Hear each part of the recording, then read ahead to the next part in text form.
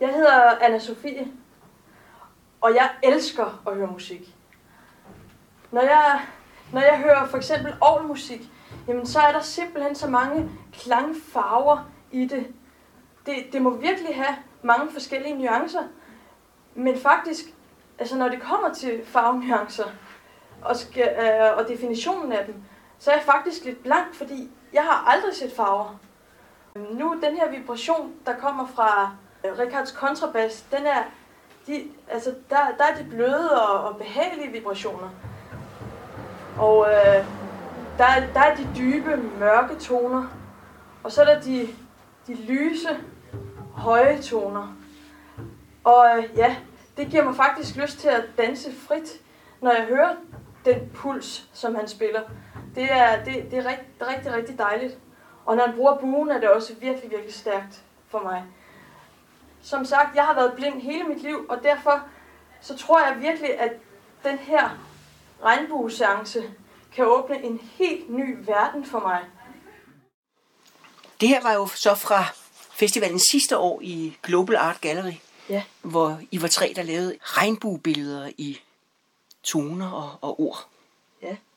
Og hvor du sang, og hvor du spillede sammen med Laura Kamis Frank. Mm-hmm. I begge to uddannede skuespillere. Ja.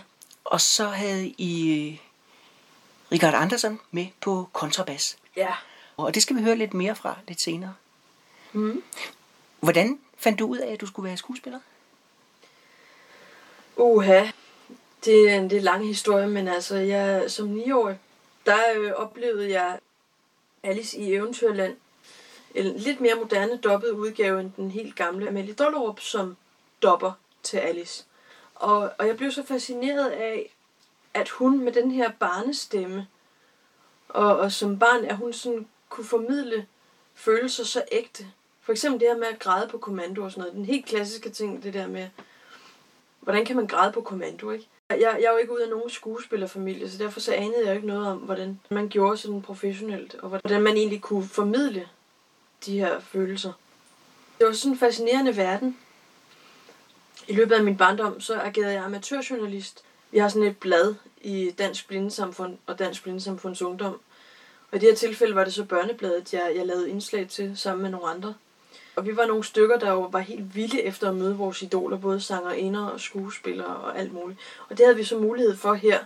Og så simpelthen mulighed for at stille dem alle de spørgsmål, vi overhovedet gad, ikke? Og det var helt fantastisk. Så fandt min mor så en annonce, da jeg så var gået ud af gymnasiet og havde været på Blindeinstituttet i et års tid. Fordi jeg skulle finde ud af, hvad jeg så skulle i forhold til at flytte hjemmefra. Og hvilken uddannelse jeg skulle tage videregående. Og så faldt hun over Glad Teater. Dansk Blindesamfund havde haft deres eget amatørteater, og det var lige blevet nedlagt. Men så var Glad Teater så lige blevet stiftet på det her tidspunkt. Så vi var de første på den overgang, som blev optaget på skuespilleruddannelse, som det jo var. Og det var sådan en STU-uddannelse. Så kom jeg først til sådan nogle optagelsesprøver og så forskellige kurser. Du skal lige fortælle, hvad er Glad Teater? Det er en arbejdsplads nu, ikke? Men førhen, der var det en teaterskole uddannelse for folk med fysisk og psykisk funktionsnedsættelse. Som det jo så fint hedder. Altså med andre ord, folk med handicaps, ikke? Det er simpelthen så unikt, fordi at det er kun i København, det ligger, altså på Rentemestervej, og 45-47 i nordvest. Der ligger Glad Teater som en del af det store TV Glad. Det er unikt på den måde, at alle os med handicap har haft mulighed for at blive professionelt uddannet inden for skuespillerfaget. Det findes ikke engang andre steder i Danmark, hvor der ellers er TV Glad. Der er jo både TV Glad Aabenraa, og der er TV Glad Esbjerg, og der har også været TV Glad Slagelse. Vi hedder bare tilsammen Glad, hele fonden der. Der var både Glad Suge og Glad Mad og Radio Glad. Ja, alle mulige forskellige ting, vi laver. Det er så udviklingshjemmet, der hovedsageligt er en del af TV Glad. Og de der glade instanser der, ikke? Du må lige fortælle mig noget, Anne-Sophie, som jeg ikke ved, fordi jeg arbejder jo med udviklingshjemmet. Gør du det? Ja, i hvert fald en dag om ugen, ikke? Men de er jo meget begrænset i det, de kan, ikke? Du har et handicap i kraft af, at du ikke kan se, men du er jo på et helt andet niveau end dem, som jeg for eksempel tager mig af der. glade teater. Hvordan vurderer de, hvem der kan være med, og hvem der ikke kan være med, og hvad er det for et niveau, de ligger, og hvordan bliver det der niveau lagt? Det er et rigtig godt spørgsmål. Noget ved jeg, og noget ved jeg ikke. For at du kan få det fulde svar, så skulle du have fat i mine ledere, fordi de kan give dig et meget, meget større indblik i. Men dem har jeg også snakket med, og vi skal også lave noget på et tidspunkt, så jeg skal nok spørge dem. Men da du så blev optaget på skolen, hvordan fornemmede du så, niveauet var? Lå det under eller over dig? Hvordan følte du dig godt tilpas der? Eller? Jamen, jeg følte mig jo rigtig godt tilpas, og jeg anede jo ikke, om niveauet lå over eller under det normale, eller konventionelle, som det jo hedder med et fint ord. Det var jeg jo slet ikke klar over på det tidspunkt. Det var først efter en del år, at vores ledere forklarede os, at jamen, altså, vi var faktisk meget dårligere end dem, der for eksempel søgte ind på Statens Teaterskole. Og så tænkte jeg, nå for søren, det var jeg da ikke klar over, og så videre. Men som han også sagde, det var nogle helt andre kriterier, de ligesom brugte, ikke? Det var jo sådan noget med, om vi tog imod instruktioner, hvordan vi udførte dem, og så videre, og så videre. Hvordan de så kunne arbejde med os, med de handicaps, der nu var, ikke? Jeg blev for eksempel sat på et hold med 4 døve og en spastiker, ikke? Prøv at forestille dig, hvordan kommunikationen så har været der, ikke? Hvordan gik det? Jamen, det var meget blandet, ikke? Fordi den ene af de døve, hun kunne godt tale sådan nogenlunde. Og altså, jeg vil sige, at hun kunne faktisk tale normalt. Og havde det ikke været fordi, at hun selv havde sagt, at hun kun havde en lille resthørelse, så havde jeg ikke anet det, fordi hun var halv nordmand, så derfor så havde hun en helt naturlig accent, når hun talte. Så for mig lød hun som en hver anden person, som ikke er døv. Hvorimod de andre 3, der var, de kunne ikke snakke med almindelige ord. De brugte lyde og tegn. Du kunne jo ikke se deres tegn, jo. Nej, de måtte hele tiden foregå igennem tolke. Og her er det blandt andet så, at vi har en fælles bekendt. Fordi Joan var med som tegnsprogstolk nærmest hele vejen igennem. Hun var simpelthen fast inventar hos os på det tidspunkt, fordi at vi kunne simpelthen ikke undvære hende, fordi hun jo både var dukkefører og også uddannet skuespiller og samtidig tegnsprogstolk. Det var en perfekte ånd til glad teater også, og også på grund af hendes person, ikke? Altså hun er jo virkelig sød, altså. Ja. Det må man sige. Altså jeg nød både dengang, at vi havde et samarbejde under uddannelsen, men så sandelig også sidenhen. Hun fik jo lov til, på min opfordring, at læse den amerikanske udgave af min monolog, Dit blik, mit syn. Det var hun jo meget beæret over. Den fik hun lov at indtale simpelthen til mig. Og så sidenhen, så blev den jo så oversat til britisk-engelsk, så må vi jo have en anden skuespiller, nemlig Sue Hansen-Styles, som du jo også kender, til at læse det op. Og det er jo sådan lidt sjovt, det der med, når vejene krydses, ikke? Du skal lige fortælle, hvad er Dit blik, mit syn? Dit blik, mit syn er baseret på mit eget liv. Det er simpelthen en forestilling, som er skrevet af 4 dramatikere. Thomas Lerman Lundme, Thea Kulavi, Magnus Juhl Berg og Alexandra Moltke Johansen.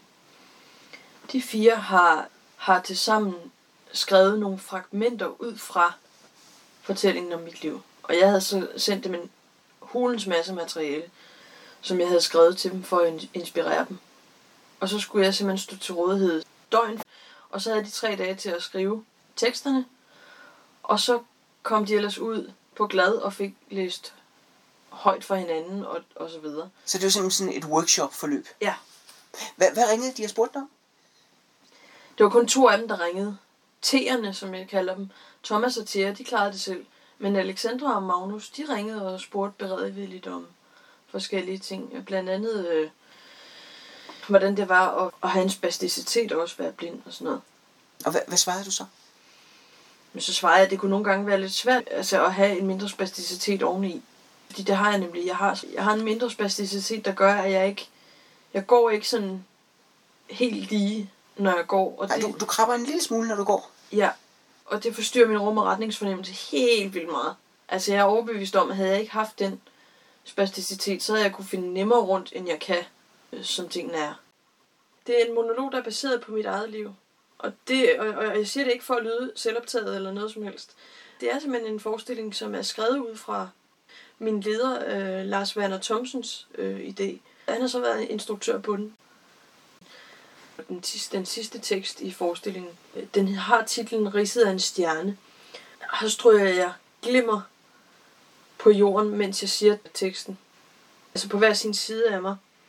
Jeg sidder på knæ på en skammel, mens jeg stryger stjernestøv, om man så må sige, på jorden, mens jeg siger den her tekst. Det er det, man skal forestille sig. Og så er der bælragende mørkt. Det eneste, man kan se, det er det der glimmer. Hvordan kan man se det i mørket? Jamen, det skinner sådan, jeg tror, det er sølvglimmer eller sådan noget.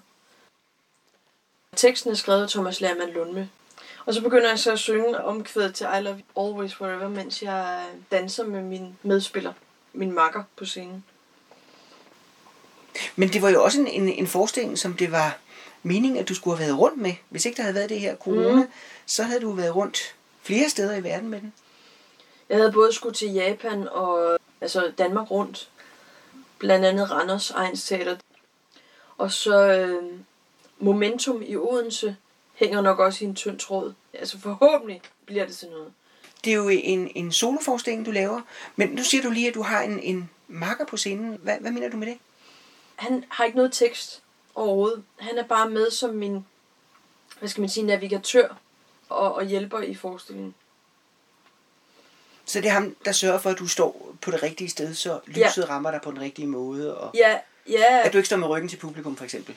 Altså det med ryggen til publikum, det har jeg styr på, fordi scenografien er lavet sådan, så jeg kan orientere mig 100% i forhold til den. Om at fare vild. Her står jeg op på et bord og drejer rundt om mig selv. Nej, det er ikke særlig stort, det er meget smalt. Meget, meget lille. Firkantet, og så med sådan en pind i den ene side, som jeg har at navigere efter. Fordi jeg er ikke så god til at finde rundt. Derfra går jeg langsomt ned ad bordet. Sådan i slow motion, ikke? Hvordan har arbejdsprocessen været? Jamen, den var lidt speciel, vil jeg sige, fordi at jeg skulle jo give dem materiale omkring mit liv, for at de kunne blive inspireret. Så jeg havde skrevet en hel masse ned omkring mit liv, alle mulige forskellige ting. Og desværre var der også nogle ting, jeg havde glemt. Jeg ville for eksempel gerne have fortalt om dengang jeg prøvede at slagte en kylling, fordi det havde jeg aldrig nogensinde prøvet før. Og jeg har kun prøvet det én gang, altså prøvet at være med til at plukke en og sådan noget. Så det var en helt særlig oplevelse. Så den fik jeg desværre aldrig skrevet ind i forestillingen, og det er jeg sindssygt ked af i dag. Fordi igen, det var noget helt særligt, og det er noget, jeg gerne ville godt kunne tænke mig at prøve igen. Hvorfor var det noget særligt? For det første havde jeg jo ikke prøvet at vokse op ude på landet med høns og det ene og det andet. Det havde min mor for eksempel, ikke? Så det der med at plukke høns og sådan noget, det havde jeg jo aldrig prøvet. Jeg var så ude hos en god ven, hvis forældre havde høns. Vi var sådan nogle stykker, hvor han havde inviteret til sådan en sammenkomst derude, fordi at deres hunde havde fået hvalpe. Så det var egentlig også for, at vi kunne mødes sådan venner imellem og bare hygge os og sådan noget. Vi var 10 stykker. Og så blev vi simpelthen spurgt af forældrene, fordi der var en af deres hanekyllinger, der skulle slagtes, om nogen af os havde lyst til det. Jo, det kunne da godt være, sagde mange af de andre. Men da det så kom til stykket, så var de alligevel sådan lidt, jeg tror ikke lige, jeg skal prøve det, men jeg var frisk. Jeg ville gerne prøve at opleve hele processen, også da den døde og alt sådan noget der. Altså, jeg var nysgerrig. Jeg gik med ud, og også da han skulle samle den op. Og hvor han holdt den, mens den skreg, kan jeg huske. Og så fik jeg lov at røre ved den, mens den var i live. Og der kan jeg bare huske, hvordan jeg mærkede, hvordan den åndede ud gennem næbet, sådan meget hæftigt. Altså jeg kunne ikke høre det, jeg kunne bare mærke det ud gennem næbet der. Og hvor jeg bare tænkte, hold da op, mand. Og det var utroligt, at den ikke engang hakkede mig i fingeren. Det tror jeg simpelthen, den var for bange til. Og så gik der måske 2 minutter eller sådan noget. Så placerede han den ellers på huggeblokken, så sagde det puff. Og så havde han hugget hovedet af den. Så hørte man bare den der, altså så havde han taget sådan en olietynde nærmest hen foran, for at den ikke løb væk med de der sidste nerver der. Og så larmede det ellers bare, der da den sådan sprallede dernede, ikke? Kom den jo så ned i noget vand, for at fjerene ligesom kunne blive bløde. Jeg kan ikke engang huske, hvor lang tid der så gik. Jeg kan bare huske, at jeg kom til at tænke over den der overgang, der er fra liv til død, at det kan være så pludseligt og gå så stærkt. Altså det ene øjeblik havde den været i live, ikke? Og det næste var den bare stendød, ikke? Det var så mærkeligt, kan jeg huske, jeg tænkte. Og der var ingen af de andre, der tog, altså Søren, han synes bare, jeg var mega modig, altså min ven der. Da fjerne så var blevet varme, så skulle den så plukkes. Jeg kan ikke huske, om der var nogen af de andre, der var med til det, men jeg kan huske, jeg ville prøve det hele, som sagt. Så jeg gav mig til at plukke af den her kylling, og det var jo smukt. Det var næsten som at plukke rosenblade. Det var den følelse, jeg ligesom fik. Jeg husker det, som var det i går. Og så skulle indvoldene jo så tages ud. Det var så knap så lækkert. Desværre. Men igen, det var en sjov oplevelse, fordi det var så anderledes end noget, jeg overhovedet havde prøvet før. Så igen, det var jeg meget, meget ked af, at jeg ikke havde fået med i min... Det var, jeg skulle beskrive mit liv og alle de her ting. Magnus Juel Berg, han har skrevet 5 forskellige tekster, hvor pointen ligesom ligger i, jamen, vil I se, hvordan jeg fik de her øjne, altså mistede synet, om man så må sige. Og så er det så, man skal prøve at gætte sig til, hvordan jeg egentlig mistede synet. Og den her tekst belyser det ret godt, vil jeg sige. Det er en af de sidste tekster i forestillingen. Lige inden jeg siger teksten, der skal man forestille sig, at alt lyset bliver slukket. Det er helt mørkt. Jeg sidder på sådan en skammel. Under det her, så får jeg viklet et bind om øjnene. Som om det er mig, der faktisk bliver blind stille og roligt. Alexandra og Magnus, de ringede og stillede mig spørgsmål. De havde 3 dage til ligesom at finde ud af, hvordan de skulle arbejde med det materiale, jeg havde givet dem. Jeg skulle stå til rådighed alle døgnets 24 timer, de her 3 dage efterfølgende. Så de både kunne ringe til mig om natten og om dagen, hvis de nu havde brug for det i deres kunstneriske proces. Ikke? Den del af processen var utrolig spændende. Det var især spændende, efter jeg havde vist dem det materiale, jeg havde fået skrevet ned. Somewhere over the rainbow, way up high, there's a land that I've heard of once in a lullaby. Hvor lang tid var forestillingen samlet? 1,5 time. Det er lang tid at være alene på scenen. Mhm. Tro mig, det var også et hårdt arbejde at skulle lære alt det tekst. Altså udover alt det tekst, jeg så lærte til forestillingen, så var der jo alt det andet, alt det, der blev skåret fra, som jeg også skulle lære udenad. Jeg skulle i princippet lære alle teksterne udenad. Så havde instruktøren sagt til mig til at starte med. Og der var altså 40 tekster, hvor nogle af dem var på 2,5 side. Ikke? Det, der svarer til jeres af 4 sider. Ikke? Det var en ordentlig mundfuld, jeg skulle lære på kortest mulig tid. Jeg havde fra uge 42 oktober måned til og med den 17. november til at lære alle de her tekster, plus alt det fysiske, alle de fysiske arrangementer og sådan noget. Det kunne bare ikke lade sig gøre. Der var vi simpelthen nødt til, også fordi Lars, min instruktør, er ordblind. Vi havde en uge, hvor det kun var ham og mig, der knoklede med hele forestillingen. Alle andre var på efterårsferie.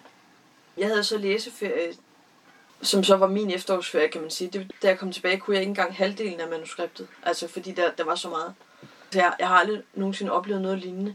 Normalt er jeg god til at lære tekster udenad, men det var simpelthen, det var så meget, så hovedet kunne simpelthen ikke rumme det. Men når du var nødt til at lære hele teksten, var det så fordi I lavede et prøveforløb, hvor I prøvede, hvad der virkede, og når det så ikke virkede, så skar I det væk? Præcis. Og det vil jeg aldrig nogensinde gøre igen. Altså hvis jeg skal have en monolog igen, så skal der altså være et færdigt manuskript at gå ud fra. Fordi det andet der, det er simpelthen et rugbrødsarbejde. Altså det er kun, hvis man virkelig brænder for monologer og det ene og det andet. Og så vil jeg med glæde tilbyde folk at gå ind i det arbejde. Men jeg synes altså hvis man ikke brænder for monologen, men mere brænder for dialogen og for fortælling med en rød tråd og sådan noget, så vil jeg sige, så er det bedre med et færdigt manuskript, hvor man ved, hvor mange tekster der er at gå ud fra. Men du er nødt til at lave en efterfølger, for du skal jo have hønen med. Ja, det vil jeg jo også rigtig gerne, men det er ikke sikkert, min instruktør vil det. Så det her med kyllingen, der skulle plukkes, det kan så blive en del af det her podcast. Jeg har oplevet rigtig meget i mit liv, som er værd at iscenesætte, tror jeg. For eksempel har jeg også sprunget faldskærm. Og det skulle jo også have været med i forestillingen. Det var de simpelthen nødt til at skære fra, fordi ellers blev det for langt. Men det var ellers også på under overvejelse, om det også skulle med. Og Magnus, han var så begejstret. Magnus Juel Berg, han var så begejstret for at skrive de her tekster.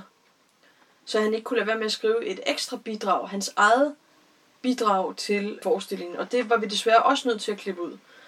Det var virkelig et af de bedste bidrag overhovedet i hele det forløb.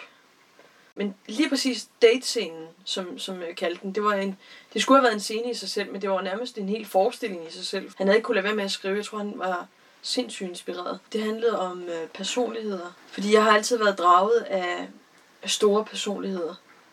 Store, spændende personligheder. Det kunne både være skuespillere, det kunne også være skolelærer, alt muligt.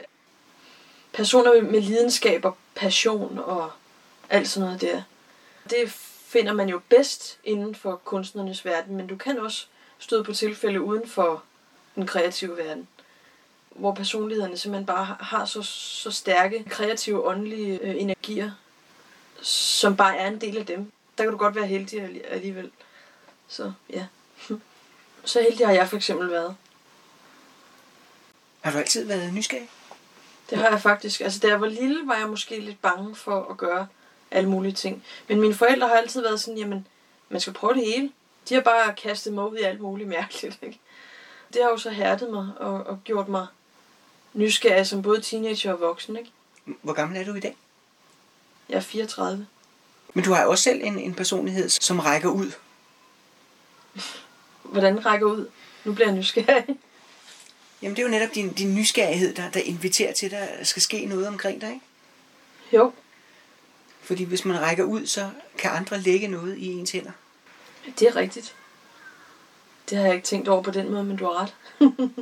Og nu er jeg så heldig, at jeg jo kendte din tante. Ja. Er det nu, hun skal ind i billedet? Det kunne det jo for eksempel godt være. Ja, Britta Hartz Thalbitzer. Vidunderlig dame. Det er faktisk som om, hun står her lige nu. Kan du også mærke det? Ja. Altså, jeg mødte hende inde i Dansk Forfatterforening. Jeg ved ikke. Jeg blev vældig betaget af hende, og var ofte ude at besøge hende i Hellerup. Det er jeg misundelig over, fordi det nåede jeg aldrig. Det nåede du ikke? Ikke før til begravelsen. Men til gengæld besøgte hun meget ofte mig, når jeg var ude hos min far. Og nogle gange mødtes vi jo også til fester og så videre. Men noget af det, jeg elskede ved hende, det var, at hun kunne snakke om alt. Hun var meget, meget alsidig, også i hendes måde at skrive på, synes jeg. Og meget åben overfor meget verden. Åben og nysgerrig, og ja. Ej, hvor havde vi mange festlige snakke, kan jeg huske. Og hendes begravelse var helt fantastisk smuk.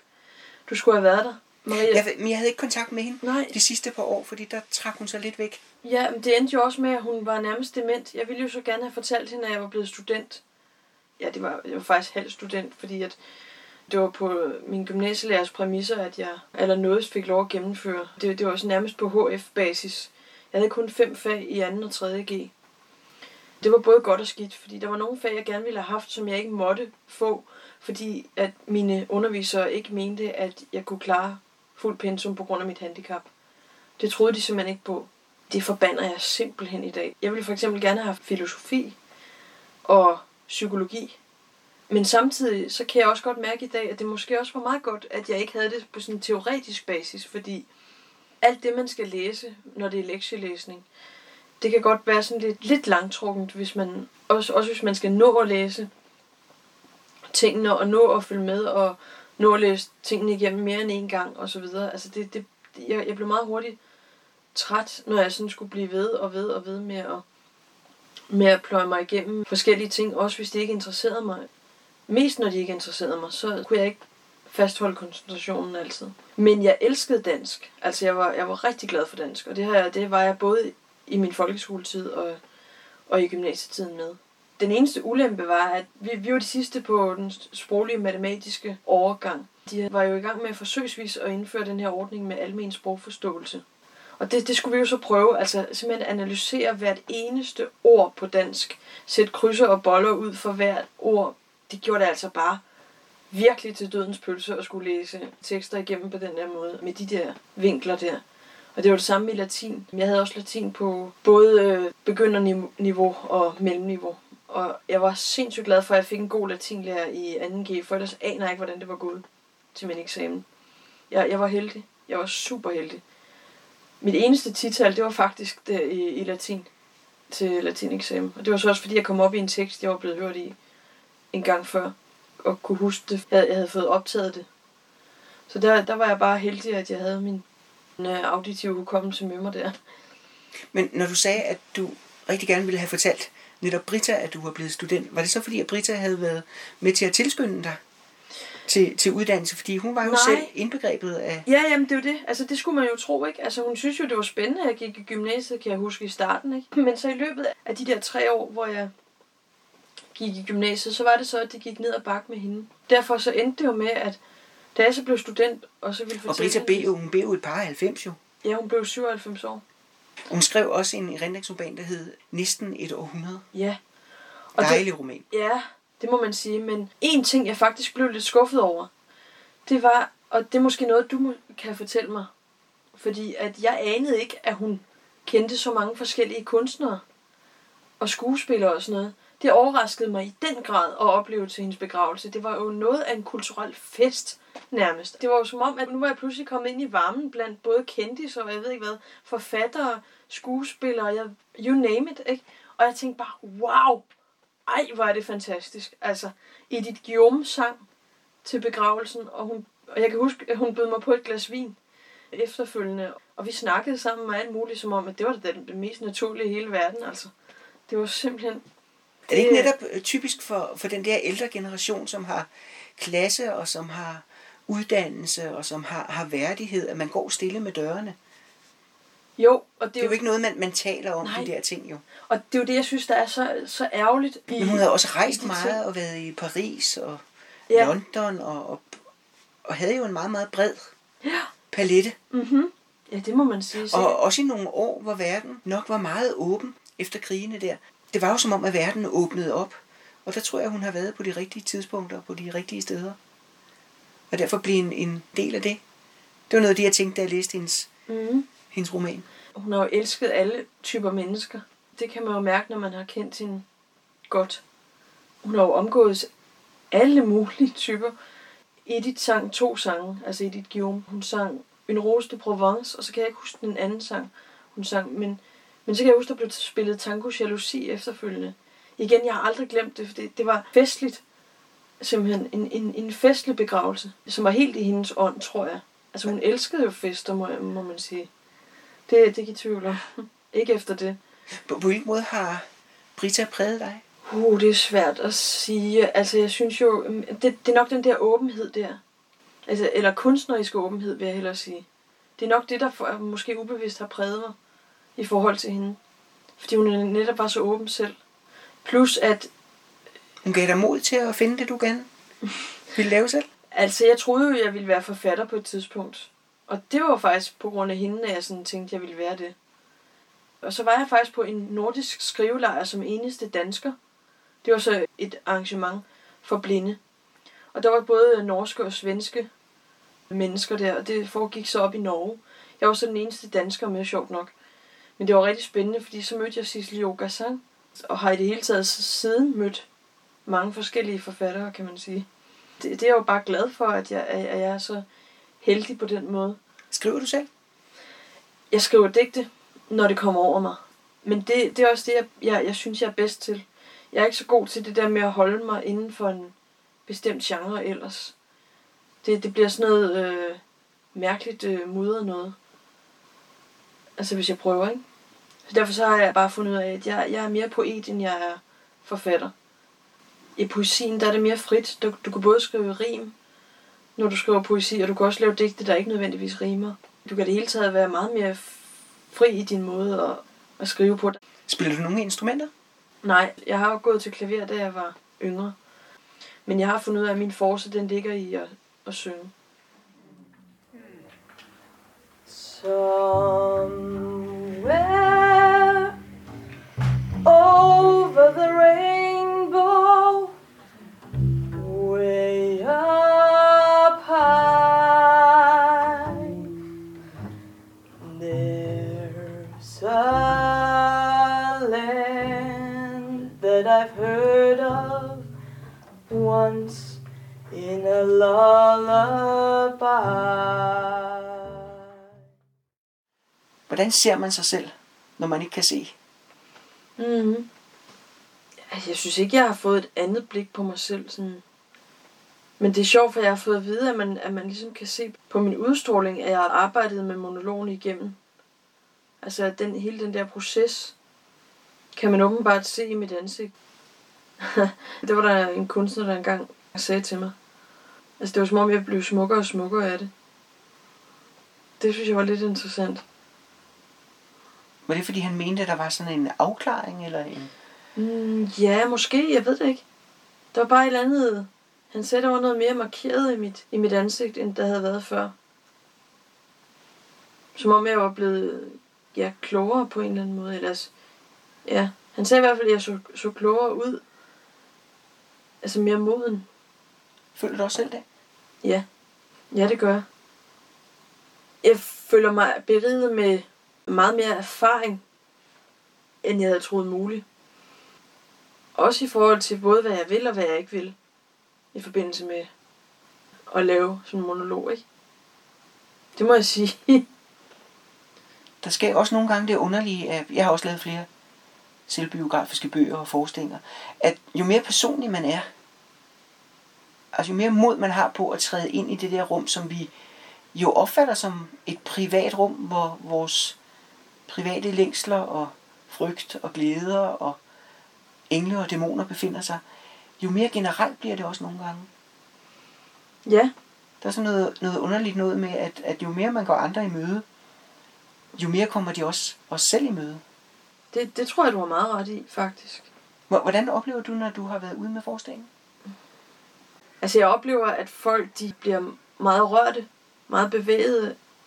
Der er ting, som de slet ikke havde tænkt over før, som pludselig går op for dem. Jeg kan ikke rigtig komme med noget konkret eksempel lige nu. Så skal man næsten se hele forestillingen for at opleve det, ikke? Det går på oplevelsen af, hvad et menneske er, tror jeg. Men det handler også lige så meget om det her med at træde ind i mørket som seende på lige fod med mig som blindfødt. Det giver jeg seende et indblik i, hvordan jeg ser verden. Ja, så kan man sige, at det er jo både at træde ind i lyset, men det er også at træde ind i mørket. Ja, det kan man sige. Slår det dig, at mange af de måder, vi udtrykker os på sprogligt, det går på synsoplevelser? Tænker du over det? Det er ikke noget, jeg har... Når jeg slog ud med hånden og vi viste dig min lejlighed, så... altså, nu skal du bare se her, ikke? Og så vil jeg vise dig udsigten, og så tænker jeg, nej, det går ikke så godt med det, vel? Nej, men det... Hvad ser du? Nu sidder du oppe i min lejlighed. Hvordan ser du min lejlighed? Jeg fornemmer mest sådan, hvordan rummet er sådan. Ikke hvordan det er indrettet, men mere om akustikken. Om det er et lille eller stort rum. Er det også en indikator af, om det er rart? Altså hvis der er en rar rumklang, altså en rumklang, som det ligesom er behageligt at tale ind i? Eller? Altså den her stue vil jeg nærmest kalde en blanding af et kontor og et soveværelse i forhold til akustikken, fordi den er så lille. Indrettet med så mange forskellige ting, jo. Men tænker du i nuancer, forstået på den måde, at hvis du er ude i højt solskin, jeg er godt klar over, at du kan ikke se solskin, men du kan jo godt fornemme, lyset. Giver det dig så en følelse af, at du er et oplyst sted? Ja, det gør det. Altså, det giver jo varme og så videre. Gør mig også glad. Altså, det påvirker også min krop at være i solen. Men det er vel det samme, at vi alle sammen mærker, at i den her tid, der nærmer foråret sig, og vi løftes på en eller anden måde. Ikke? Det ligger i luften. Det er jo ikke kun noget, der ligger i lyset. Det ligger vel i stemningen mellem mennesker, og det ligger vel i også den der forårsfornemmelse, der ligger i luften. Det er jo ikke en, vi kan se. Det er jo en, vi fornemmer. Jamen, det er rigtigt. Hvad tænker du, når du går rundt i naturen? Hvis du går rundt ude i en skov? Jamen, det synes jeg er rigtig spændende, fordi der jo både er dufte og forskellige fuglesang og de der forskellige træer og buske og blomster og sådan noget. Og vinden i træernes blade. Ja. Og en hund, der løber forbi. Jeg elsker at høre radiodramatik og montager. Og jeg vil der er man gerne inde i sådan et rum. Ja. Er det samme, du føler? Ja, det synes jeg. Jeg vil faktisk rigtig gerne læse Tullas roman Mit hoved er et radioteater. Og det er jo fantastisk, fordi det der musik, som der var i forbindelse med Mit hoved er et radioteater, altså det synes jeg var vanvittigt smukt. Jeg fandt ud af, at det lå på Apple Music, så jeg har simpelthen tilføjet det til mit streaming-bibliotek, fordi jeg synes, det var spændende. Der er også virkelig tale om en kunstner, der udforsker det der lydlige univers, der er mellem det er spændende. Mennesket, eller mellem hjertet og kroppen. Hende vil jeg gerne prøve at arbejde med en dag. Jeg har jo nogle digte, jeg selv har skrevet, som kunne være rigtig fedt at sætte musik til. Hvordan ser du din verden? Jeg ser den jo gennem alle de andre sanser. Jeg har jo som sagt altid været blind, og for mig har det været det naturlige. Jeg har faktisk skrevet digt om mine øjne. Det slog mig pludselig på et tidspunkt, at der er rigtig mange blinde, har jeg hørt, hvor man ikke kan se deres øjne. Man kan ikke se øjenfarven eller pupillen. Man kan bare se det hvide, der ligesom er inde i midten. Men det sjove er, at selvom jeg er helt blind, så kan man tydeligt se mine øjne, har jeg fået at vide. Og jeg har tit fået at vide, at jeg også har pæne øjne og sådan noget. Så tænker jeg, det er jo ligesom at have smykker på. Det inspirerede mig faktisk til at skrive et digt om det. Igen, jeg elsker poesi. Jeg har også været helt vild med at arbejde med Tove Ditlevsen her på det seneste. Hendes digte eller hendes romaner? Hendes digte, og så har jeg lige læst alle hendes erindringsromaner. Jeg mangler bare lige ansigterne. Men den glæder jeg mig også meget til at gå i gang med. Rigtig meget endda. Fordi den skulle være noget så uhyggeligt. Er det så på lydbog, eller er det på... Nej, jeg læser på den her, som er det her apparat her. Det er min U2, som er mit punkt- og notatapparat. Jeg har simpelthen så meget liggende på den her, du drømmer ikke om det. Jeg har flere 100 bøger, plus det løse. Mine øjne. Her. Skal du høre. Mine øjne. Mine øjne er som smukke smykker. De pynter i mit ansigt, uden rigtig at have en funktion. Nogen siger til mig, at det er som om jeg kan se med dem. Selvom den ydre skønhed i dem intet ser. Jeg ser med mit indre øje, det tredje øje midt i panden. Det ser direkte ind i folks sjæle, og får mine ydre øjne til at virke seende. Det er så smukt at tænke på, at selvom man intet ser, ser man dog alt. Alt det, som de fleste glemmer at tænke over. De smykker, jeg har fået, er en gave. De åbner de seendes øjne for det, de glemmer at se, og lukker deres øjne for den ydre tomhed. Disse smykker vil jeg for resten af livet forsøge at bære med værdighed. Og skulle de engang falme og blive matte og farveløse, der vil jeg huske den skønhed, de havde engang, og altid bære denne erindring som en skat i mit hjerte. Somewhere over the rainbow, way up high, there's a land that I've heard of once in a lullaby. Somewhere over the rainbow, skies are blue, and the dreams that you've dared to dream really do come